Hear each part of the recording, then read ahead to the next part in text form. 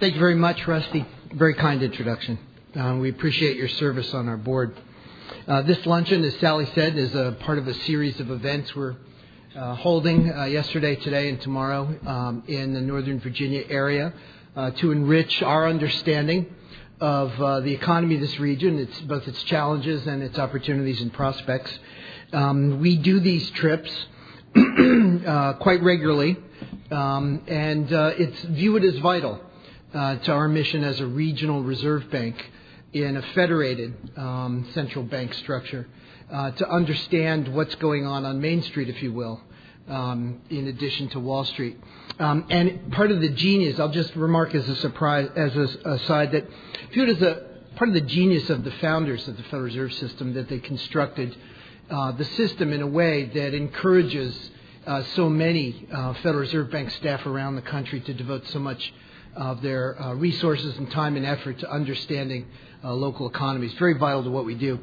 My topic today, though, will be the outlook for the national economy and economic policy. And here, the story is simple, and I'll elaborate on it a bit. In nearly 2 years ago, in the spring of 2009, the United States economy hit bottom. Now, our economy has recovered since then, but the pace of expansion has been disappointingly slow by a wide number of accounts. Unemployment remains high. Many sectors lag the recovery and remain in the doldrums. Now, I don't want to minimize the extent of lingering weakness in economic activity, but I'm going to argue before you today that we shouldn't lose sight of the fact that the economy has been expanding at a significant pace recently, and the fundamentals for future growth are strong right now. And before we take this look at the economic outlook, I have to say I always do this before my remarks. This is another feature of the federated system that makes up the Federal Reserve, that the remarks are my own, and the views don't necessarily reflect those of any of my colleagues on the Federal Reserve System. But some of my friends in the audience know that's sort of obvious. So let me just start here about the disappointing nature of the recovery. And this can be seen most vividly by making what I think is the most apt comparison to the recoveries following two post-war 20th century U.S. recessions that were nearly as sharp and deep as the one we're in that we just came through. Namely, the recessions of 81, 82. You'll remember Volcker and high oil prices, and then 74, 75, Nixon, Ford, and again, high oil prices, part of the story there. In the first 7 quarters after those recessions ended, real GDP growth, that's the way we measure output broadly and most comprehensively, averaged 5.9% at an annual rate, twice as fast as in the current recovery. And accompanying that rapid output growth, job growth averaged 4.5 million persons in those two recoveries. Two factors account for how sluggish this recovery is in comparison. The most obvious is the collapse of housing construction. We built too many homes between 1995 and 2005. That is very clear in hindsight now. Many of those homes are now vacant, and they make great substitutes for new construction. As a consequence, residential investment, the spending we do each year on new homes, fell by 57% from the end of the housing boom to the end of the recession. And it's fallen even further during this recovery. In contrast, in those two other recoveries that I mentioned, residential investment increased an average of 40% in the first year of the recovery. An astounding difference. Now, housing is the most obvious factor dampening this recovery. But residential investment accounts for only 2.2% of GDP of our economy at this point. That's down from 6.3%. Used to be 6% of the economy, now 2.25% essentially. A much larger factor in economic growth is consumer spending, and that accounts for over 70% of the economy. In the first year of this recovery, consumer expenditures increased by less than 2%. And this is in contrast to those two other recessions we're talking about, where household spending grew by an average of 6.5% in the first year of an expansion. Tremendous difference in consumer spending. So the outlook for the consumer is key to the outlook for the economy as a whole. It's easy to understand why consumers were cautious at the beginning of this recovery. A large number of households experienced unemployment during the recession, and many more who retained their jobs were worried about their own job security. On top of that, wage growth, the rate at which wage income was increasing, declines during the recession. And declining housing prices, which were unusually large in this downturn, significantly eroded the value of the housing equity on the consumer balance sheet. In addition to that, there was a tremendous fall in stock prices, very sharp during this recession. So consumers experienced a significant fall in their net worth, the absolute value of their assets minus their liabilities. And they responded in the way that they typically do to falls in their net worth and falls in their current income by deferring non-essential spending and working on rebuilding their balance sheet, building up their assets, paying down their debts. The fundamentals of household spending have improved significantly since the recession's end. Most importantly, a number of indicators make it increasingly clear that the labor market is headed in the right direction. The unemployment rate has fallen by over 1 percentage point from its peak. Employers have added an average of 232,000 jobs per month on net over the last 3 months. And household balance sheets are looking better as well on the whole. The stock market, for example, has more than doubled from its recession low point. And as a result, the net worth of households has increased by $8 trillion since early 2009. Even though home prices have been fluctuating lately, there have been some decreases in the last few months. They're no longer in a virtual free fall the way they were in 2008, 2007. As these fundamentals have improved, so has consumer spending. Retail sales, for example, one good measure, rose 5.2% in the first year of the recovery, and in the next 9 months improved at a 10% annual rate. Because this expansion is solidly grounded in improving fundamentals, I'm expecting robust growth in consumer spending to persist. I think households will continue to see improvements in job markets, in their incomes, and in their wealth. And I think that'll support expanding consumer spending going forward. So while consumers are critical to the recovery, there are other sources of strength for the U.S. economy as well. Exports of goods and services have risen nearly 20% since the end of the recession and have added 2.25 percentage points to real GDP growth. The key fundamental factor for export demand is growth abroad. And here the fundamentals, again, look excellent. Although growth in the highly industrialized countries, Europe, Japan, and the like, has been similar to our own growth rate, many less developed countries are growing particularly rapidly. This is especially notable in the two most populous countries in the world. China's GDP grew at 9.7% annual rate last year, and India's GDP grew 8.3%, just off the charts growth numbers. Such exceptional growth is driven by the rapid movement of large workforces from pre-industrial sectors with pre-industrial technologies into enterprises that use up-to-date capital goods and organizational techniques. And that process generates a discrete and sizable productivity gain for any of the workers that make that transition.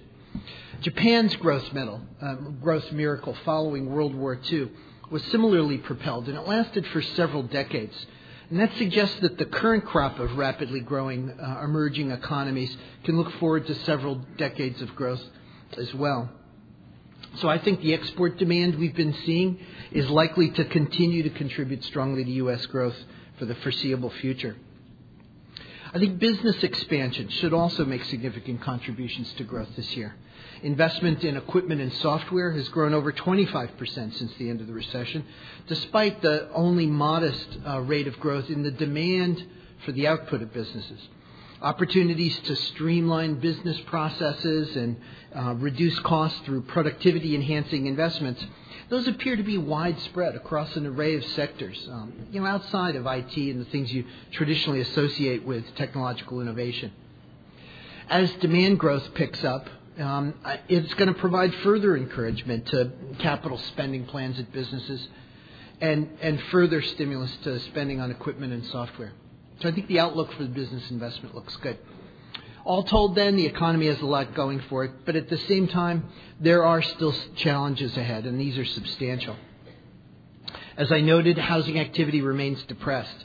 And given how extraordinarily large the inventory is of vacant homes and the ongoing wave of foreclosures that's going to weigh on market for at least a year, home prices are likely to remain under pressure for some time. I think the best case for residential construction is to see a slow, uneven advance, and I think something closer to flat is a bit more likely. Another challenge to the U.S. economy stems from the recent run-up in energy prices. The world price of crude oil has risen more than 60% since last summer, and the economy is facing large increases in the prices of gasoline and other petroleum products. Consumer spending is likely to be somewhat restrained for a time as households adjust to the bigger bite that these higher prices are taking out of their take-home pay. So I'd be concerned if I expected substantial further price increases from oil and petroleum products. But at this point, the futures market, the market for future delivery of oil and petroleum, forecasts modest declines. If the market's right about that, then the effect of energy prices on consumer spending should be only temporary. But having said that, our experience over the last decade demonstrates that just because futures markets are forecasting a decline in prices, that doesn't preclude future price hikes. It doesn't mean it's absolutely going to come true. So that's something we need to keep an eye on. A longer-run challenge for our country is fiscal policy. The trajectories of federal government spending and taxes have diverged, and that's left us with a budget deficit that was above 10% of GDP last year. The amount of government debt outstanding is therefore rising more rapidly than GDP itself, and there's no relief in sight under current regulation. GDP is going to continue to grow slower than the growth in debt if we don't make changes. Of course, that can't happen. National debt cannot grow faster than our ability to pay forever. That is simply not feasible, and it will not happen. The real question is whether our elected officials make timely adjustments to the paths of spending or taxes, or whether a crisis forces a hasty decision. The array of efforts underway just over the Potomac to address our fiscal challenges is encouraging, but until credible changes are made to align spending and taxes, an overhang of uncertainty is going to make long-range planning more difficult than it needs to be for households and firms. Despite all these challenges, most forecasters predict that overall growth in economic activity will be solidly above trend for the next few years. Emerging market growth and innovation opportunities are going to continue to drive business demand and spending, and consumers are going to continue to regain confidence in their future income prospects. And under that forecast, unemployment will continue to decline and income growth would improve. So it's a projection I sign on to. Although, as always, actual outcomes may differ on one side or another, be either higher and lower than that. And it's also worth emphasizing that the rate of growth may not be a very smooth curve. It might fluctuate from quarter to quarter around that projected trend. And we should be careful not to read too much into every month's little data wiggles. One reason that the consensus of forecasters is so positive about the national economy is that they believe the inflation environment is going to remain relatively benign. Now, granted, inflation has surged to over 4% at an annual rate over the last few months in response to the large upswings in energy and commodity prices. But there are good reasons to believe that surge is temporary. The prices, as I said, of energy futures indicate that market participants generally expect spot prices to gradually decline over time. In addition, surveys of consumers and firms and financial market prices as well indicate that market participants generally expect overall inflation to decline this year. So in the absence of further energy price increases, I think we're likely to see inflation subside to a rate closer to 1.5%. We should not take that outcome for granted, however. Input price increases have squeezed profit margins for many firms, and we are increasingly hearing from some that they're looking for an opportunity to raise prices later this year. I think that if firms see robust demand growth, they're going to be increasingly willing to pass on price increases to their customers. Such increases can be common at this stage in the business cycle. In late 2003 and early 2004, for example, non-food, non-energy price inflation ratcheted up to over 2%, and overall inflation rose to 3%, an average 3% for the following 4 years. This may not have been the worst of all possible outcomes, may not have been an unmitigated disaster, but I don't think of it as a success for monetary policy. I hope we do better next time. With the pace of expansion clearly picking up now, I think we should strive to do a better job this time of preventing an excessive rise in inflation. It's the responsibility of the Federal Open Market Committee, the FOMC, to conduct monetary policy in a way that confirms expectations that inflation will remain low over time. Next month, the FOMC will complete $600 billion of asset purchases that were announced in November of last year. Barring significant unforeseen developments, this should be the high watermark for monetary stimulus in this cycle, with the focus going forward being on the timing and pace of withdrawing stimulus. While that timing and pace will depend crucially on how the economy behaves, I believe it will be important to remember the lesson of the last recovery, namely that inflation is capable of rising even if the level of economic activity has not returned to its pre-recession trend. And to prevent that, it may be necessary to initiate policy tightening well before the unemployment rate has fallen to a rate we would expect to see over the long run. One final set of thoughts.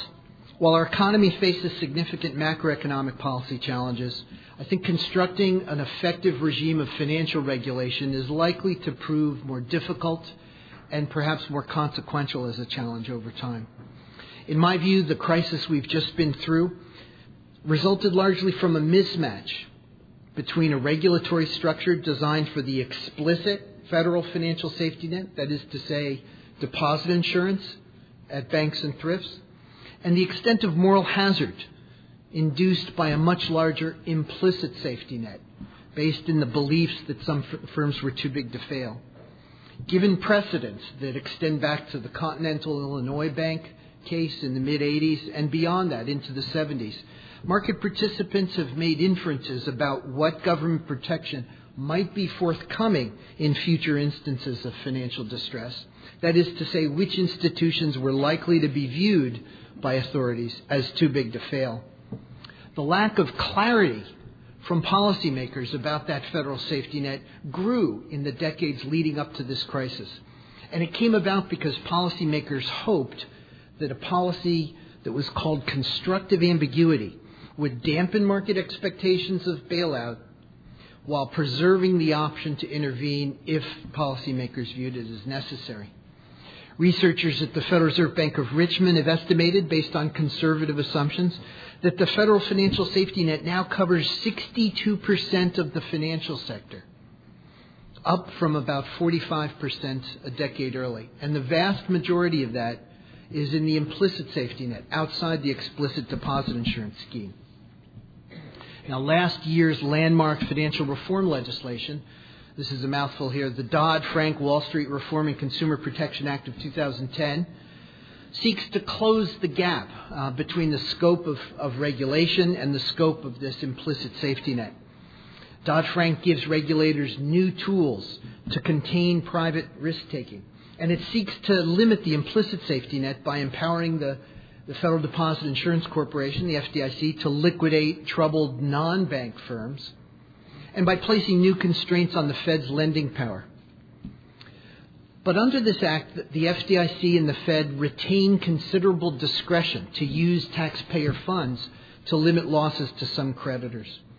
This creates continued uncertainty about possible rescues, as well as gaps in our ability to provide clear, credible constraints on the safety net.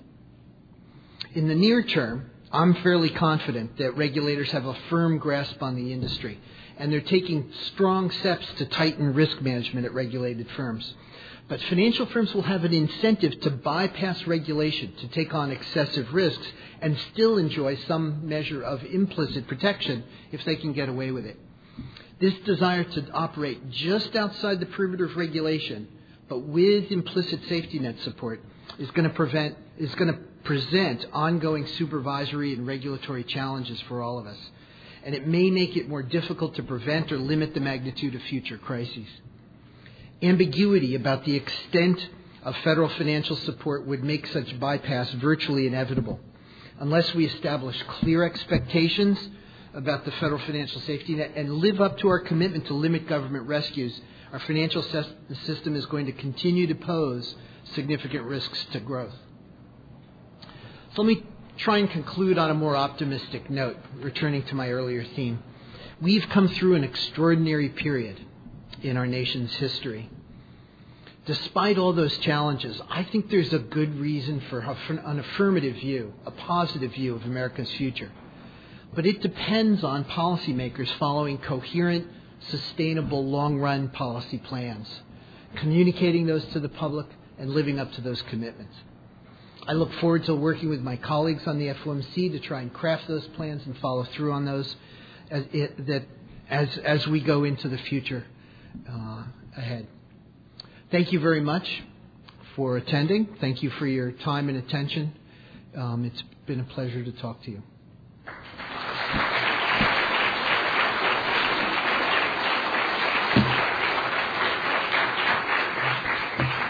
So, as advertised by Sally Green, my colleague, I'd be happy to take questions at this point.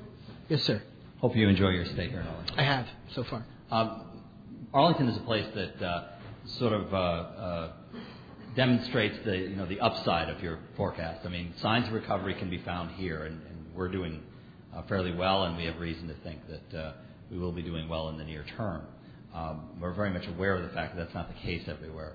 I'm a little more interested, though, in your outlook long term and your optimism what I took to be optimism about the long term for the national economy. And specifically, I want to ask you to comment on two things.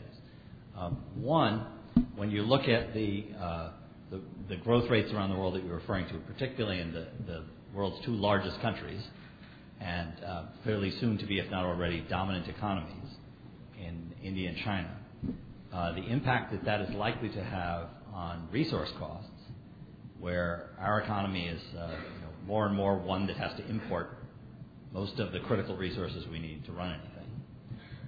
And in a world of probably post-peak oil, if we're not already there, we will be very soon, and they're drawing out now at an increasing rate and will be at a dramatically increased rate because of the improved standard of living there.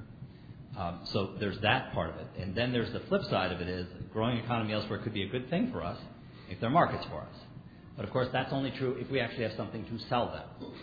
So the first part is the impact of us particularly on resource costs, which could seem to be potentially crippling. Mm-hmm. And on the second side, is there a reason to believe that we're actually going to make out in this economy, or are we going to continue what we have basically been doing, which is buying things from the rest of the world on money we have borrowed from them? Those are both very astute macroeconomic questions. So on the first one, the prospect that strong growth in the emerging markets that I alluded to is going to put upward pressure on resource prices, commodity and energy prices going forward. I think in the short term and in the medium term, that's clearly very plausible and clearly a reasonable outlook. But I think in the longer run, I trust the price system in what's a fairly competitive and unrestricted market for those commodities globally to provide the signals for economic activity to adapt over time. After all, we ran out of whale oil at one point. Prices went up. We figured out some substitutes for whale oil. So while it may seem inconceivable, it may seem hard to imagine just what's going to be the substitute now for all the petroleum products we use. I think in the long run, what will happen is the price system will provide those signals to innovators to find new ways to use less, new ways to do things without using anything at all, or find new places to look safely and responsibly for new supplies. Now, that's not to say that there could be short-run disruptions along the way. These markets are forward-looking, and it's not just disruptions to current supply that can trigger sharp price movements, but any anticipated disruption to supply in a market where demand is fairly inelastic can trigger a current price change even if the supply disruption hasn't changed. So the potential for volatility and short-term economic disruption will always be there, but I'm confident in the long run we'll evolve and adapt to those changing circumstances. The second thing had to do with what we make. And it's a popular conception that we don't make things anymore. First of all, I think that that does a disservice to those in the service industry in our audience who provide valuable services to people all over the globe in many cases. But secondly, it's a matter of comparative advantage at the end of the day. You go back and you read your Ricardo, and it's a matter of comparative advantage. So what is it that we're singularly good at? What is it that we excel at? What is it that people are going to turn to us for? And at the end of the day, it's going to be our human capital, the stuff we know. It's going to be some stuff, we're going to make stuff that you don't want to ship all around the globe, big things like concrete. But it's going to be stuff that depends on skills, on the ability to innovate, on the flexibility of our economy, the fact that you don't need a lot of red tape to start up a business, the fact that you can take an idea and there's just a myriad sources of funding. I mean, it may be hard to find a loan at a bank, but investors, just abound are looking for the next big thing they'd like to be a part of. And I think that dynamism and the incredible power and strength of our universities and research institutions, and research institutions more broadly, like the NSF in your county, in your location, are going to keep us essential to the world economy. There's going to be things the world is going to turn to us for years to come.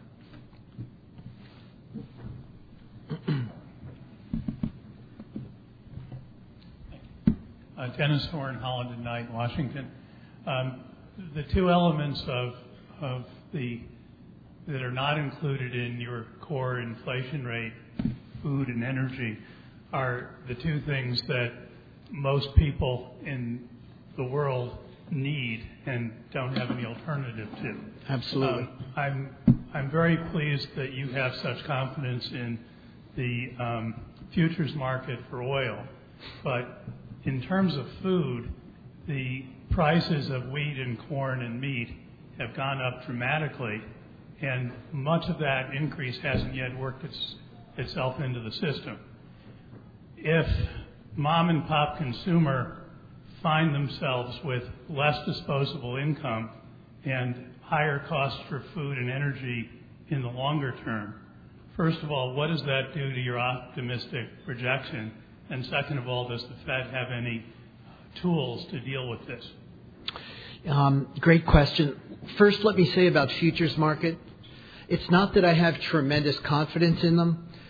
I have only limited confidence in them. I just don't have any greater confidence in anything else as a way of forecasting where those prices are going. So it's a matter of our uncertainty, that we're always going to be at the limits of our knowledge of what's going to happen in the future. It's just hard to beat them. It's hard to find an algorithm to beat them as a way of forecasting future prices. There are tremendous risks, and I think our experience from 2003 to 2007 that I cited is a perfect example where the notion that inflation, which had risen in 2003, would subside back to 1% again was defeated by a steady string of surges in oil prices. The dynamic you sketched out is just right. When food prices go up, beef, range of foodstuffs go up, it takes a bite out of family income. They can afford less. It reduces the purchasing power of their paycheck. There's no doubt about it.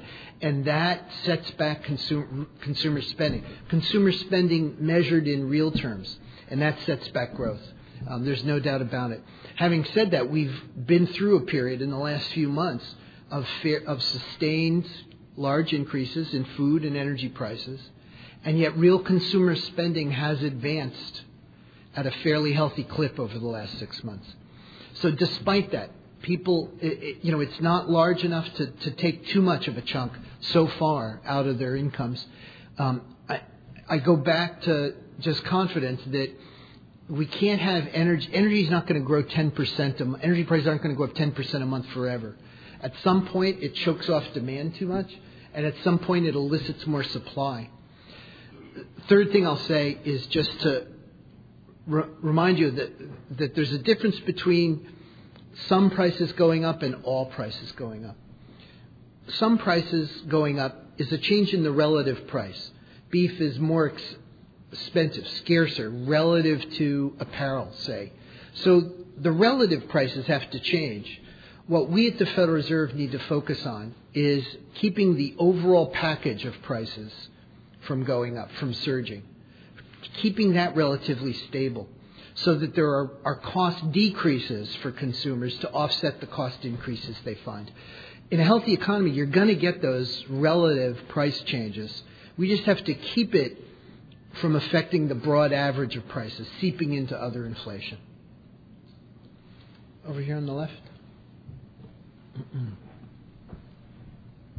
I'm Gary Shapiro. I'm president of the Consumer Electronics Association. We're down the block, and we represent 2,000 of the tech companies you talk about, which are doing a lot in terms of the innovation and the capital. I love your analysis. I agree 100% with it. And I feel you've described the situation. I wish you would just take the next step and say what we should do as a nation. You kind of hinted at it when you said, the policymakers have to make the tough decisions. Because I feel 5 years ago, everyone in this room got those, free, nothing down mortgage solicitations. We all knew what was going to happen, and none of us did anything about it. And I think we're at the same point now, which is clearly unsustainable, as you correctly pointed out. And obviously, there's three choices: raise taxes, cut spending, or grow through innovation and exports. Now, I have written a best-selling book on how innovation will restore the American dream. It's called The Comeback, and it's available now. But which addresses these issues, actually. But I wish that someone in your position in the Fed would step up and say what has to be said to the American public. And I'm wondering what's constraining you. Nothing's constraining me.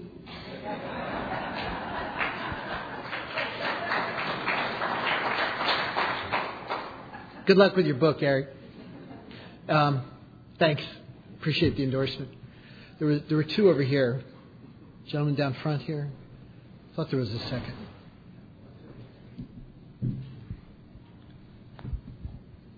Good afternoon. My name is Ira Kalin. I'm a city council member in Falls Church, a small neighbor of Arlington, whose financial prowess we've been admiring for many years. The issue is actually part of your speech that I think may have been left out. In that regard, the very serious issue, again, building off of the fiscal point, that's something that the other gentleman just mentioned, the fact that the fiscal situation of the municipalities, small ones, is deteriorating very fast. The national economy can grow quite well, and we can still go under, because we have organic costs that go up irrespective of the state of the national economy. And it's very difficult to get the conversation going in many of the localities, precisely because what is heard is the first part of your speech. And then it comes back and they say, we've been told that the economy is growing. We do not have to adjust our fiscal policies to do it because the Federal Reserve and others are saying, we're over the worst. And we go, maybe it would be useful in part of your outreach to consider a component of the speech, because I can't tell you how serious it is. I understand how serious it is. That's a point very well taken, Councilman. The state and local, I didn't put everything I could have into the speech, and I'll make room for that going forward. You were in a terrible bind, and believe me, we understand it. Government spending more broadly is something about which the outlook's cloudy and uncertain right now. I'm sure that's affecting the D.C. area particularly hard. But the state and local sector is suffering a tremendous squeeze.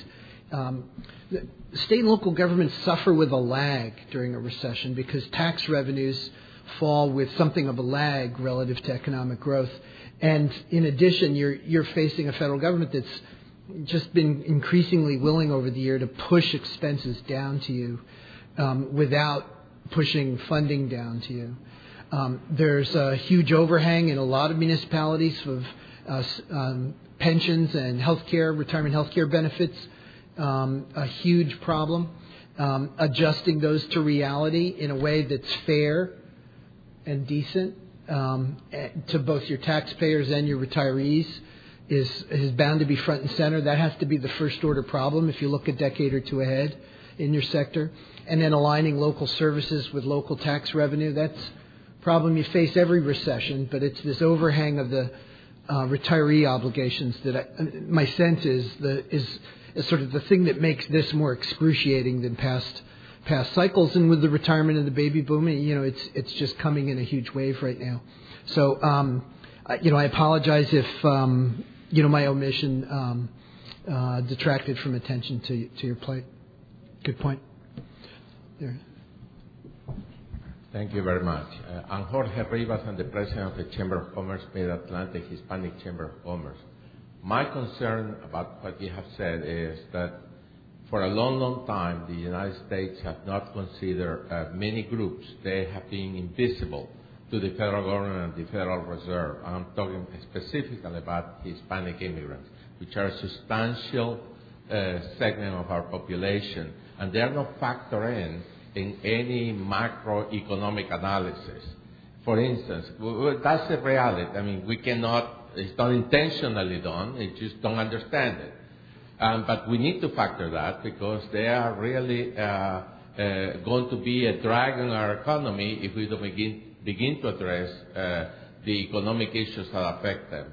In terms of consumer spending going up, I can tell you, I am just like you. We go to the supermarket, we go to the stores, and we see people buying new pair of shoes. That's the goal increase in consumer spending, is trying to replace all the things that have wore out for a number of years. Same goes with cars. Without federal stimulus, we will be in a worse condition, but people have to replace their cars because we depend on them as the means of getting to work and going to school. And so there's a lot of other things that we need to consider that are not factored in the usual traditional U.S. macroeconomic analysis. And I think that is the flaw of our system, is that our economists are not thinking with a strength.